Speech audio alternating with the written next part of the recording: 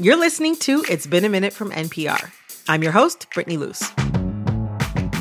I rotate a lot of different TV series for both work and pleasure, but if there's one show I'm always caught up on, it's Abbott Elementary. I'm Janine Teagues. I've been teaching second grade here at Abbott Elementary for a year now. As a product of the Philadelphia school system, I'm proud to say I survived and now teach here today.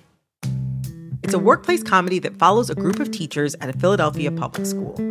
It's roaringly funny, sweet, and I think it's fair to say that Abbott Elementary has captured America's heart. The show also touches on real issues like underfunding and teacher retention, all through the lens of humor. So today, I've invited two amazing writers on the Abbott team, Brittany Nichols and Joya McCrory. What's your favorite line you've written so far on the show? And Brittany, we'll start with you. I think it's maybe the Tariq. You know I'm a feminist. That's why I let you pay for all my stuff. And I appreciate that. Oh, that line is so perfect. It illustrates everything about his nonsensical way of thinking. Nonsensical, but almost well-intentioned. Oh, that's exactly it. It's my heart is in the right place. I'm just a real journeyman in my own mind. Joya, what about you? I think I'm going to go with Ava. Who gave you permission to put this on my wall? Is this Comic Sans? Just because I'm on a vendetta to get people to stop using Comic Sans. Today, we hear from these talented writers and learn how they went about creating a world that feels both authentic and funny to teachers across the country.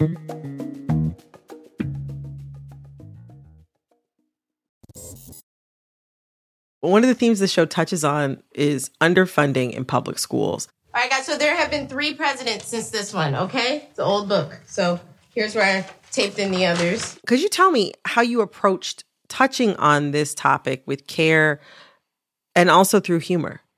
I went to Detroit Public High School, so it's something that we dealt with in real life. I think a lot of people in the writer's room also have come from similar backgrounds. So, I think even just pulling from our day-to-day experiences when we were young, they still relate today, sadly. Brittany, what about you? Yeah, it's, an experience that most people have going to school.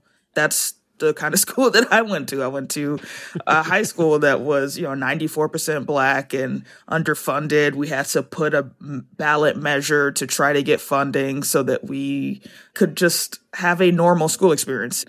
Unfortunately, race isn't the only indicator when it comes to funding for schools, because just overall, the entire system is not performing the way that it's supposed to be.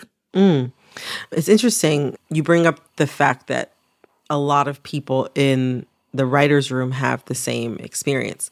It feels like you all's experience as being the children in that situation and seeing people trying to do their best comes through in the depiction of the teachers in a way. Yeah, I mean, personally, my beef was never with the teachers. It never felt like the teachers were the people that were throwing us under the bus. And I think the same thing happens on the show where the teachers tried to guard us from the realities of what we were facing. They were never doing anything to let us know, hey, you're having an experience that is different than what a lot of other people get to have. It was an adult problem that they wanted to keep from being put on our shoulders. I think Barbara takes that to heart, that she doesn't want her kids, especially because they're so young, to grow up with, sort of a chip on their shoulder already. I wonder, what other source materials did you all draw from to be able to approach writing about these topics through the format of a sitcom? I have Google alerts for the Philly school system. I just keep an eye to the news more so than Twitter or social media. But we just combine all of our resources to kind of come up with fresh takes on things. One of the articles that I read during the first season was this ProPublica article called How Teach for America Evolved into an Arm of the Charter School Movement. And that, I think, was part of the seeds for sort of where season 2 has gone. We also talk to teachers and ask them a lot of very specific questions. And also, there's so much absurd stuff that happens in schools that we sort of can just take the story where we want to take the story. And a teacher somewhere is going to be like, Yep, that happened to me. I mean, my stepmom is a teacher, and, we didn't talk about any of the stories, but she'll still connect after an episode and be like, yeah, I remember the year was 1992 and have like some very specific story about something that was in the episode. What's the most surprising thing that you've learned from a teacher or expert that's informed how you approach the show? I think probably their differing optimism, I guess. I think there are some people who are taking it day by day and just like, every day that I show up to my job is a success for the system. And, there are other people who are involved who are talking about things like community schools, and their optimism is such that they think that there is a way to turn things around. I think learning about the existence of the rubber room, which is where... What is that? Which is, and correct me if I'm getting this all wrong, Brittany Nichols, but it's where the teachers who've been in trouble go to kind of ride it out until they're allowed to go back to their classrooms. So it's kind of like teacher jail. I don't understand. How does that work? Well, it's essentially because they have union protections, right? So they can't just straight up be fired a lot of the time if they have some disciplinary issue that's going on. So they just separate them away from children and have them collect their low checks in the safety of a secluded area until things get worked out and they, it can return to the classroom or go be transferred to a different school or whatever process it is that they're undergoing, complete. Is anybody going to the rubber room? Now I'm sitting here like, is Ava going to the rubber room? Thank God for the school district, because they gave us $3,000 and I had to spend all of it. We'll have to see. Coming up, Brittany, Joya, and I discuss how Abbott Elementary portrays intergenerational workplace dynamics like no other show. Stick around. Another thing that comes up a lot is the dynamics of having both younger teachers and older teachers in a workplace where retention is low. And even just seeing the differing ways younger teachers and the older teachers react to the environment of Abbott or the way that the Philadelphia public school system works. Joya, what unique opportunities for comedy lie in an intergenerational workplace? Even though Barbara's been at Abbott for so long and has been teaching for so long, I think the comedy comes in when we get to see how she deals with the newer things in education. Well, I, for one, prefer the tried and true methods over whatever the latest doohickey is. I mean, I have yet to see the program that can do what I do, teaching. How she handles pop culture things. Everyone loved that cold open with her mistaking the white actors and black names. Yeah. I'm going straight home. Put on a little Millie Bobby Brown. Bobby Brown. No one's done more for black actors than Tommy Lee Jones. James Earl Jones. And we just let her keep thinking that. I think that's where the fun is. And we never make fun of her age. It's just to see how the characters respond to them, especially when our younger characters are doing bad things or messing up, just to see how the older characters respond to them and if they let them fail just so they can learn their lessons or if they're going to help out. Brittany, what about you?